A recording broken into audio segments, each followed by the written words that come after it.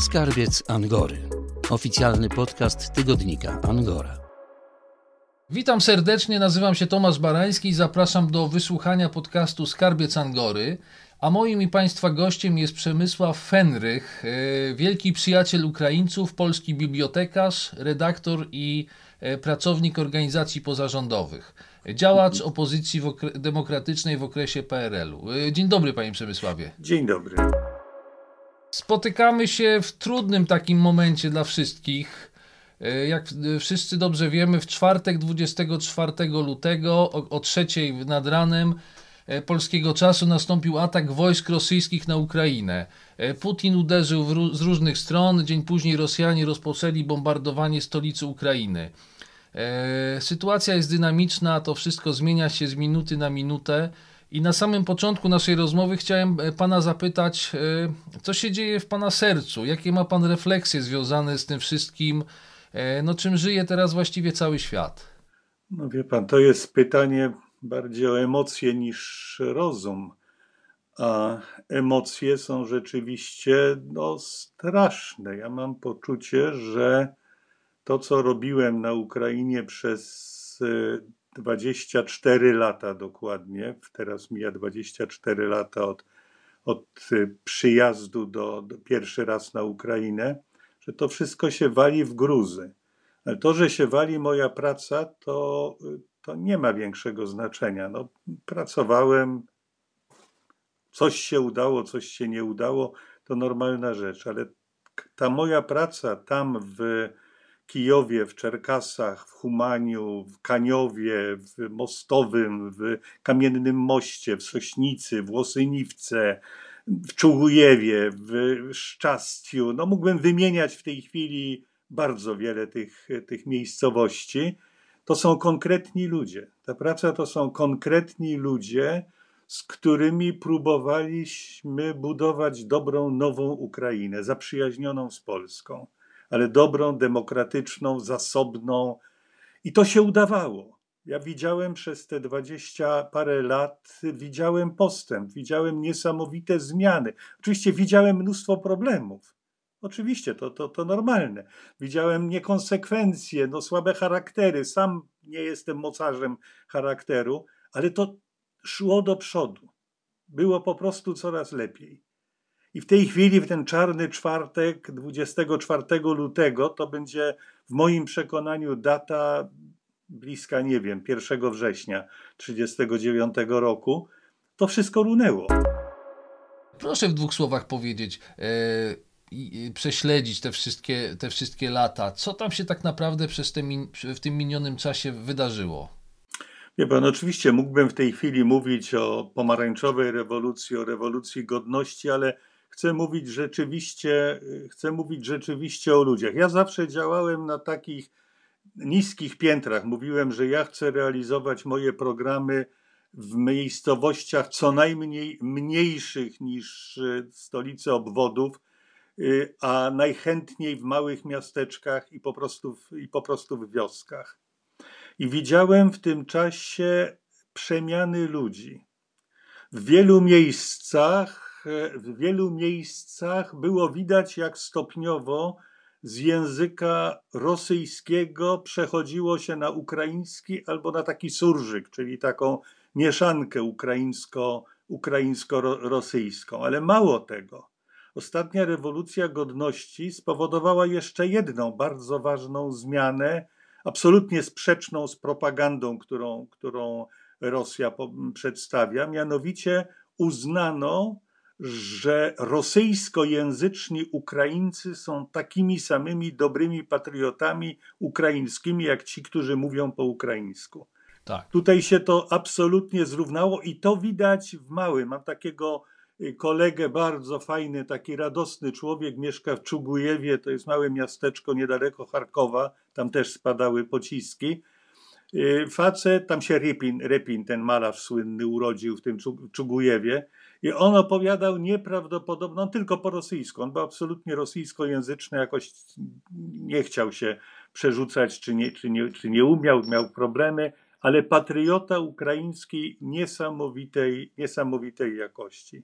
Teraz, kiedy śledzę to, co się dzieje na Ukrainie, to rzeczywiście w niewielkim stopniu, znaczy też oczywiście patrzę na to, co się dzieje w sensie wojskowym, politycznym, międzynarodowym, ale dostaję takie informacje pisane teraz zdecydowanie już tylko po ukraińsku. Właśnie dostałem wczoraj wieczorem ze Szczastia. Pewnie kojarzy pan tą nazwę, to jest miejscowość na dawnej granicy demograficznej, demarkacyjnej, linii demarkacyjnej między tymi separatystycznymi republikami a Ukrainą. Mówiono w mediach, że Szczastie zostało przez Rosjan zdobyte.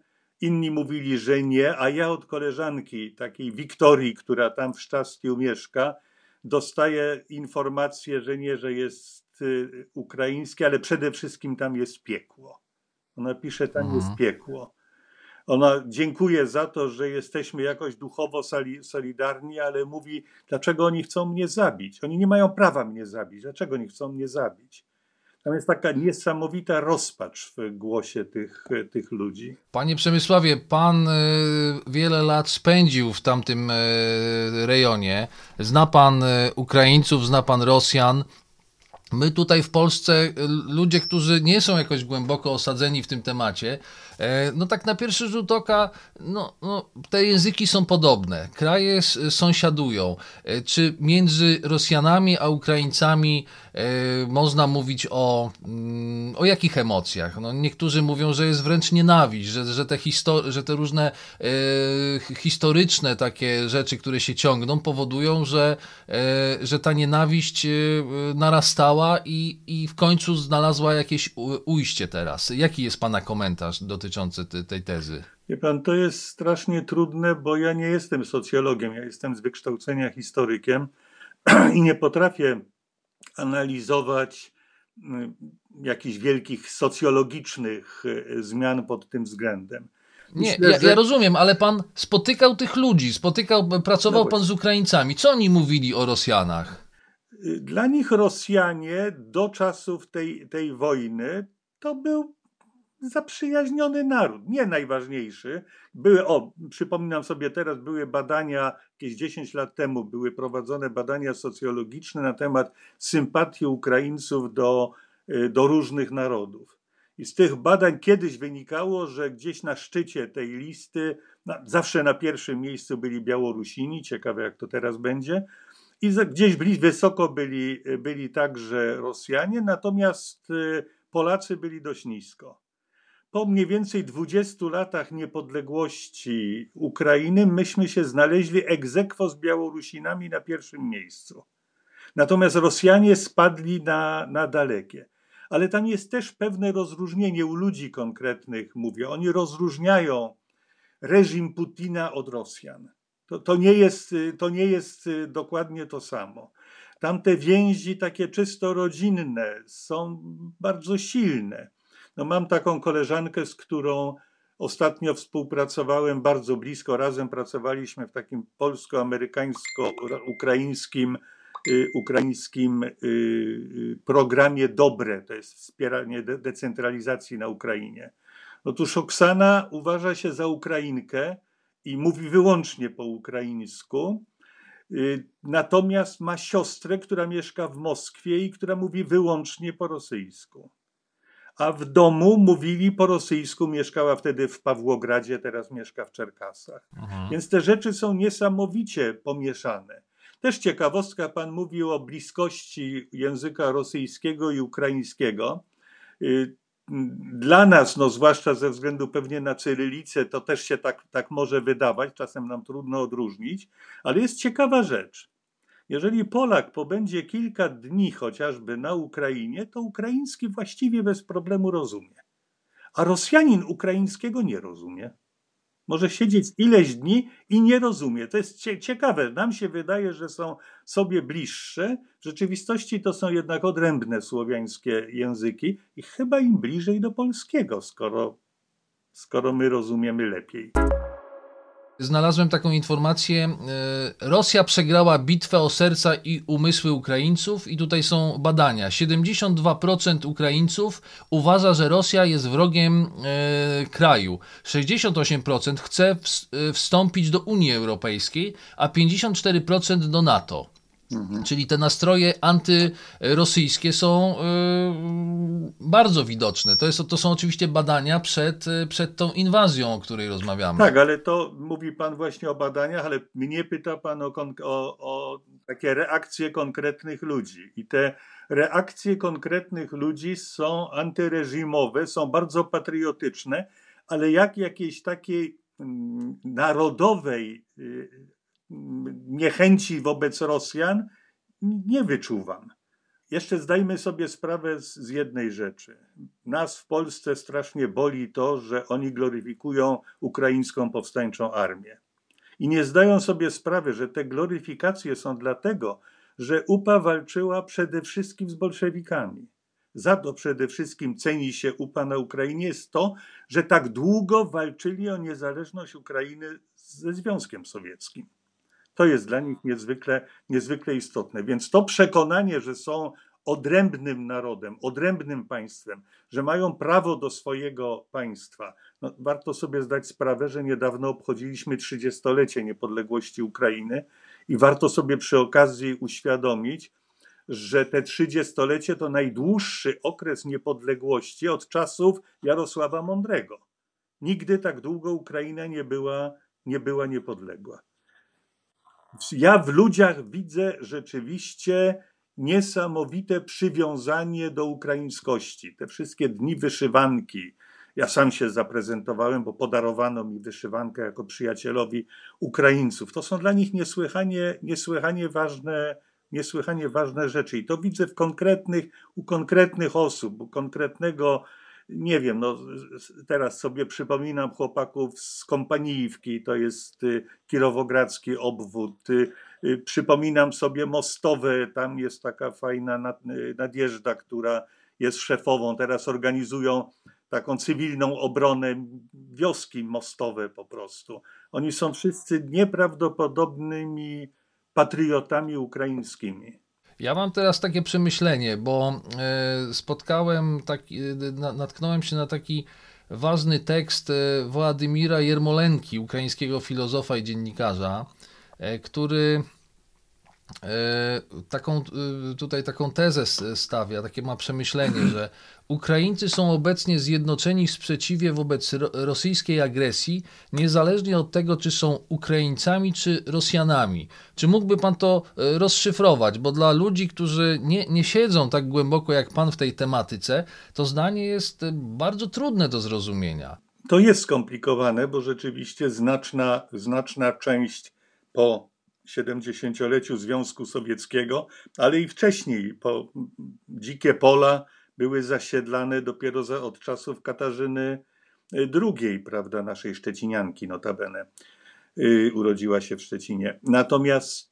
Natomiast i rzeczywiście mieszka wiele osób, które etnicznie, gdyby tak badać, nie wiem, ich geny, no to przede wszystkim są Rosjanami. Ale ciekawa rzecz, teraz w czasie programu Dobre, kiedy analizowaliśmy również poczucie przynależności mieszkańców tych gromad do jakiej są narodowości, no to z reguły 90 parę procent pisało, że są w badaniach socjologicznych już tutaj, tak. 90 parę procent pisali, że są narodowości ukraińskiej.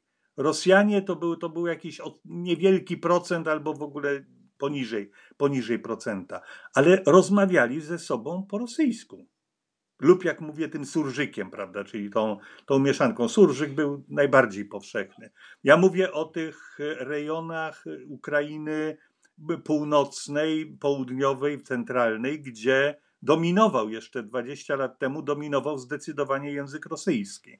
Oczywiście w zachodniej Ukrainie to jest inaczej, to są Ukraińcy, oni zresztą mają też inną historię, bo przecież do I wojny światowej należeli do państwa Austro-Węgier, prawda, i byli częścią Austro-Węgier i byli jedną z wielu narodowości, zresztą przez Austriaków dosyć wspieraną.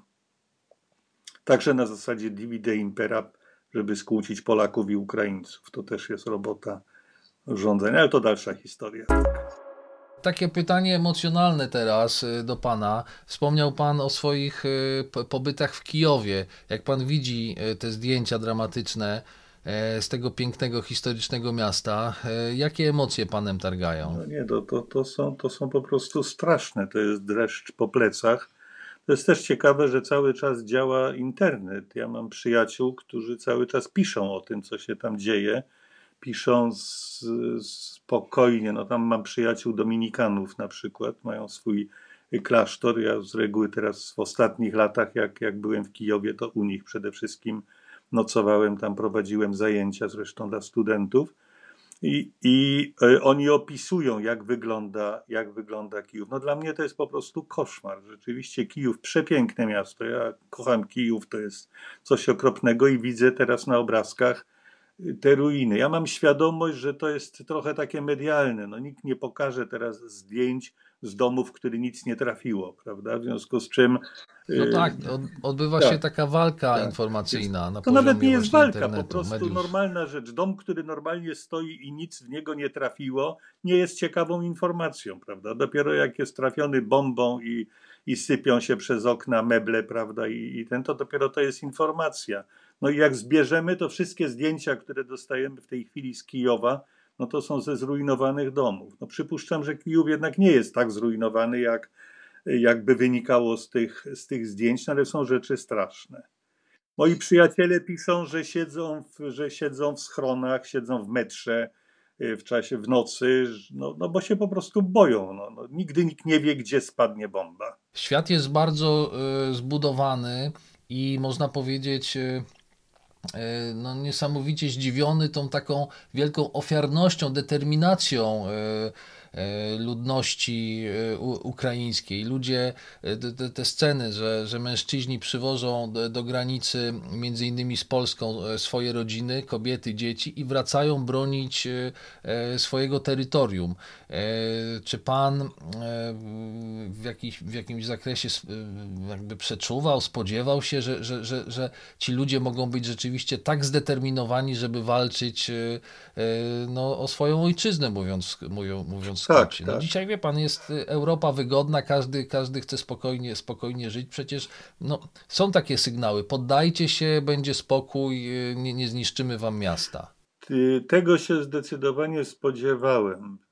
Jak wspomniałem, ja po małych miasteczkach jeździłem ostatnio i w każdym takim miasteczku w tej chwili, w każdym jest jeszcze od czasów sowieckich, są tablice z poległymi w czasie II wojny światowej, a w tej chwili już są tablice ze zdjęciami chłopaków poległych po 2014 roku na wschodzie.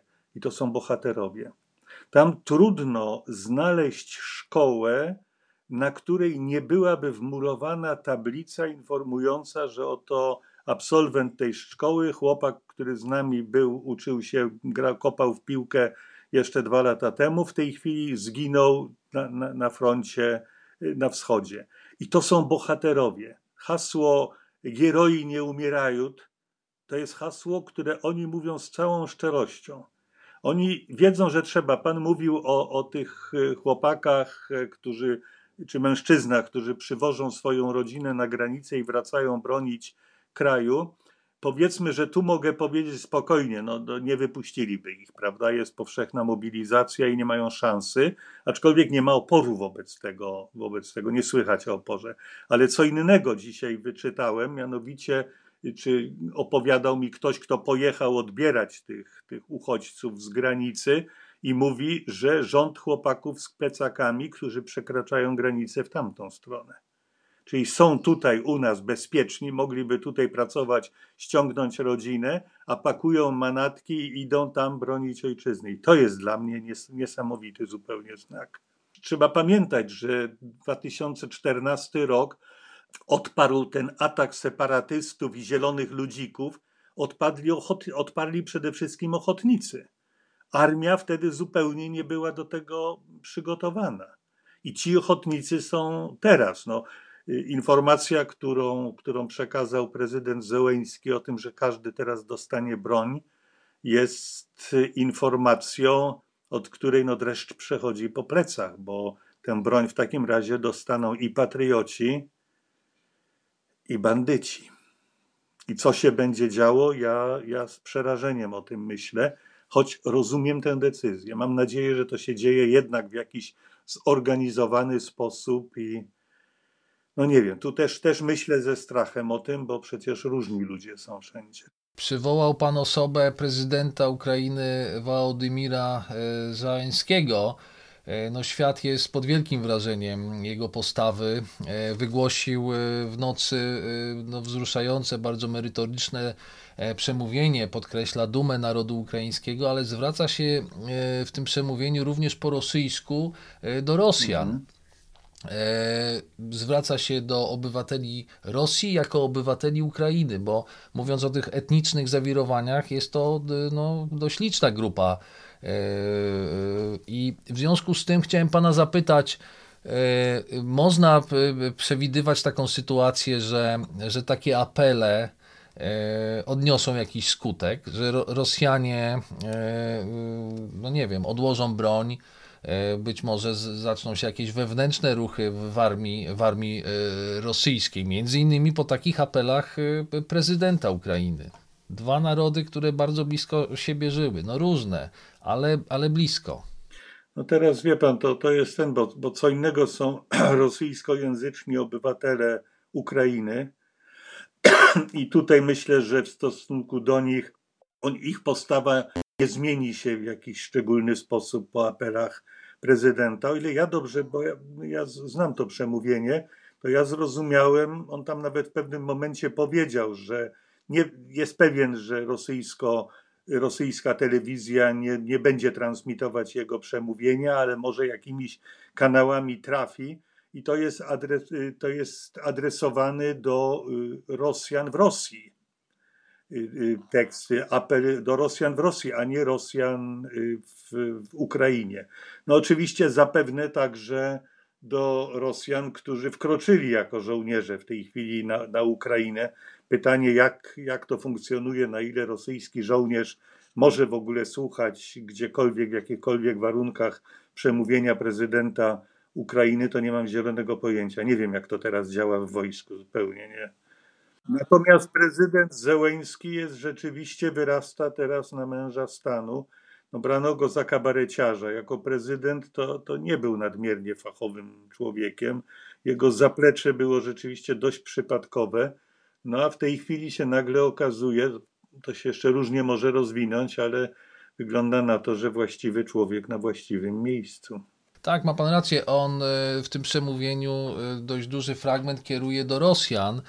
Mówi nawet, że Ukraina w waszych wiadomościach i Ukraina w rzeczywistości to dwa zupełnie różne kraje.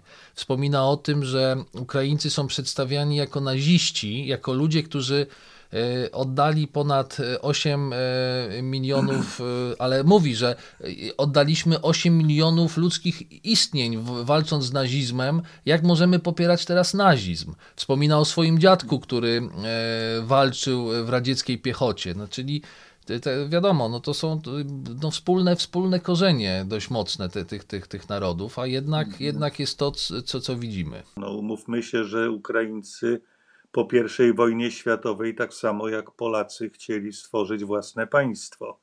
Piłsudski miał nawet pomysł na to, żeby ich w tym wspierać, ale potem w końcu powiedział: ja was, panowie, przepraszam. I w gruncie rzeczy Ukraina, my musimy mieć tego świadomość, że Ukraina chciała być niepodległa już wtedy także. I stworzyła wtedy państwo i po prostu im się nie udało. Myśmy wtedy z próbą tworzenia własnego państwa też walczyli. To jest element naszej historii. Tego się nie wygumkuje. Mieliśmy o takich geopolitycznych rzeczach nie rozmawiać, ale korci mnie, żeby powoli kończąc naszą rozmowę zapytać pana, czy z pana perspektywy w tych ostatnich latach zostały popełnione jakieś polityczne błędy, które być może spowodowały tak mocne zaognienie sytuacji, jaką obecnie obserwujemy. Jeśli chodzi o naszą politykę w ciągu tego 30-lecia niepodległości. I teraz powiem o polityce polskiej z punktu widzenia polskiego obywatela. To myślę, że pomimo pewnych błędów to była dobra polityka. Najważniejsze, co było, to to, że jako pierwsi w świecie uznaliśmy niepodległość Ukrainy. Ukraińcy nam to bardzo pamiętają. Przez co najmniej 20 lat byliśmy w zasadzie my jako państwo polskie ambasadorami Ukrainy w Europie i w NATO. To myśmy popierali. Dopiero niestety ostatnie lata spowodowały tutaj pewną zmianę i takie wycofanie nas na margines. Niesłychanie ważne jest także to z punktu widzenia, to jest polityka, choć realizowana oddolnie, po obywatelsku. To, w czym miałem zaszczyt uczestniczyć. Czyli cały ruch wielkich organizacji pozarządowych, które próbowały pomagać przekazywanie Ukraińcom polskich doświadczeń transformacji. Przede wszystkim w dziedzinie reformy samorządowej i tak dalej. I wreszcie kolejna rzecz, która też paradoksalnie jest elementem polityki, to sposób, w jaki imigranci, ekonomiczni imigranci w tych latach znajdowali pracę i szacunek w tej pracy w Polsce. Ja na Ukrainie rozmawiałem z wieloma osobami, których albo ich rodziny pracują w Polsce, albo oni byli jakiś czas i oni chwalili sobie nie tylko to, że zarabiali dużo więcej niż zarobiliby na Ukrainie, ale że jako pracownicy przez polskich pracodawców byli szanowani. My w prasie będziemy czytali głównie o tych sytuacjach, w których pracodawca okazał się szują, prawda? Bo to jest ciekawe. Nie jest ciekawe to, że pracodawca zatrudnia, uczciwie płaci i tak. To nie jest temat dla mediów. To Chesterton już odpowiada. Dopiero człowiek musi ugryźć psa, żeby to było ciekawe. Ale z ich punktu widzenia, i ja to u nich często widzę, oni się szanują pracę w Polsce nie tylko ze względu na zarobki, ale także na szacunek pracodawcy do ich pracy. Wielokrotnie to słyszałem. Teraz w tych relacjach jest zupełnie nowa odsłona. Widzimy niezwykłą ofiarność Polaków. Te różne informacje, przyjmę rodzinę ukraińską pod własny dom, pod własny dach. No ta cała pomoc humanitarna, gminy bardzo w sposób taki bardzo żywiołowy zareagowały. No to też jest przejaw i przykład tego, że te nasze relacje takie ogólnoludzkie są znakomite.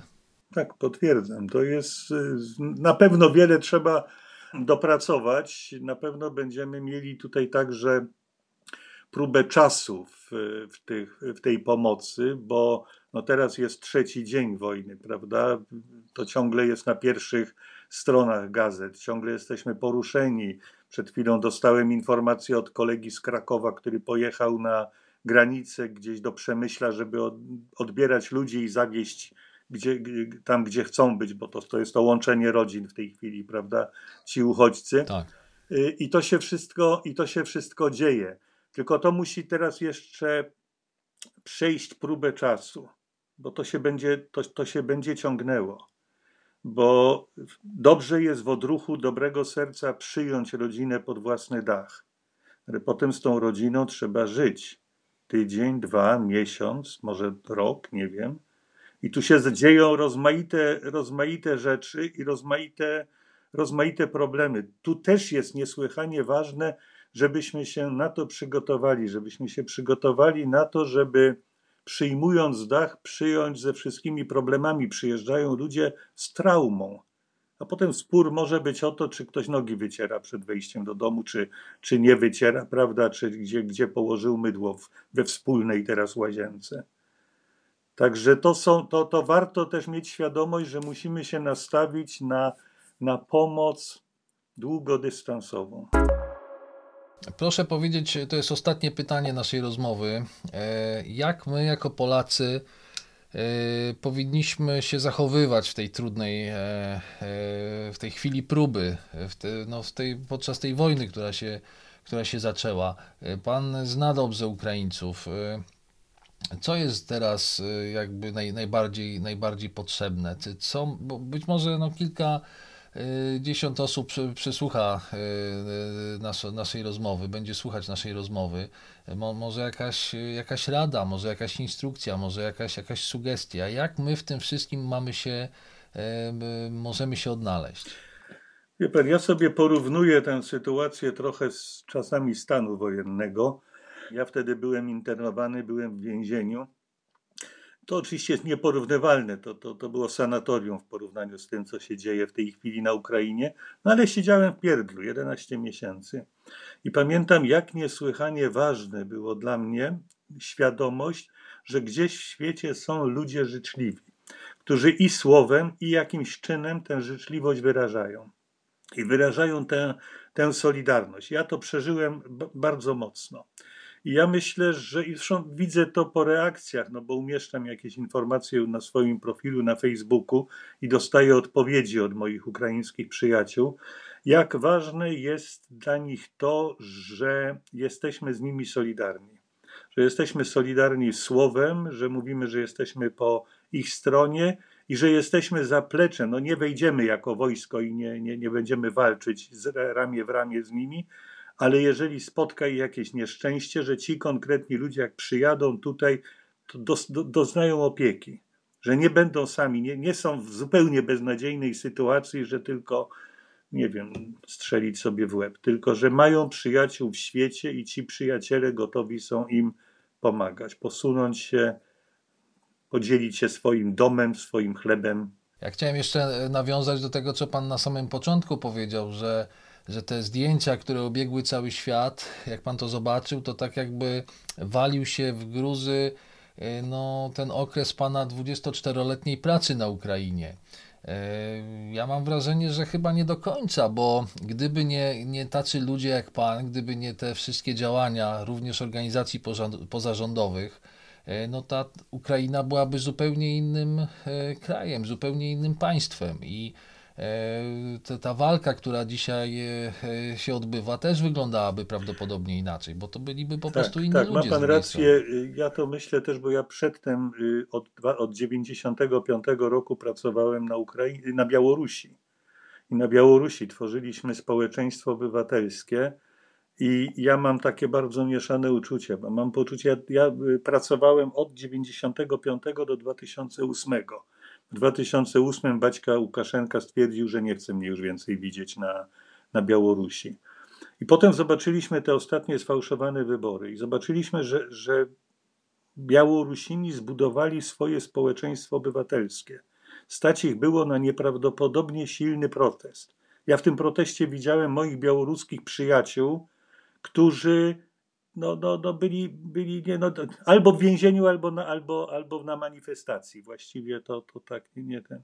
Czyli wygraliśmy ten proces budowania społeczeństwa obywatelskiego, ale na to przyszła brutalna siła, która się nie liczy z niczym. I tu też jest ta sama sytuacja. Ja też uważam, że to, co zrobiliśmy przez te ćwierć wieku, 30 lat łącznie, prawda, na Ukrainie, zmieniło tę Ukrainę niepomiernie. Ale na to przychodzi brutalna siła. Ja mam taki obraz, nie wiem, czy ja o nim już mówiłem, takiego zwalonego mostu na rzece Sejm w gromadzie Sośnica. Ja tam jeździłem po tym moście w tej i z powrotem, bo w tych wioskach gromady Sośnica myśmy ostatnio, teraz, tej jesieni, pracowali. A teraz ten most jest wysadzony w powietrze. Daj Boże, żeby Ukraińcy obronili swoją niepodległość i znowu musimy zaczynać od nowa budować ten most. Budować relacje, wyciągać ludzi z traumy. Panie Przemysławie, bardzo panu dziękuję za tę rozmowę.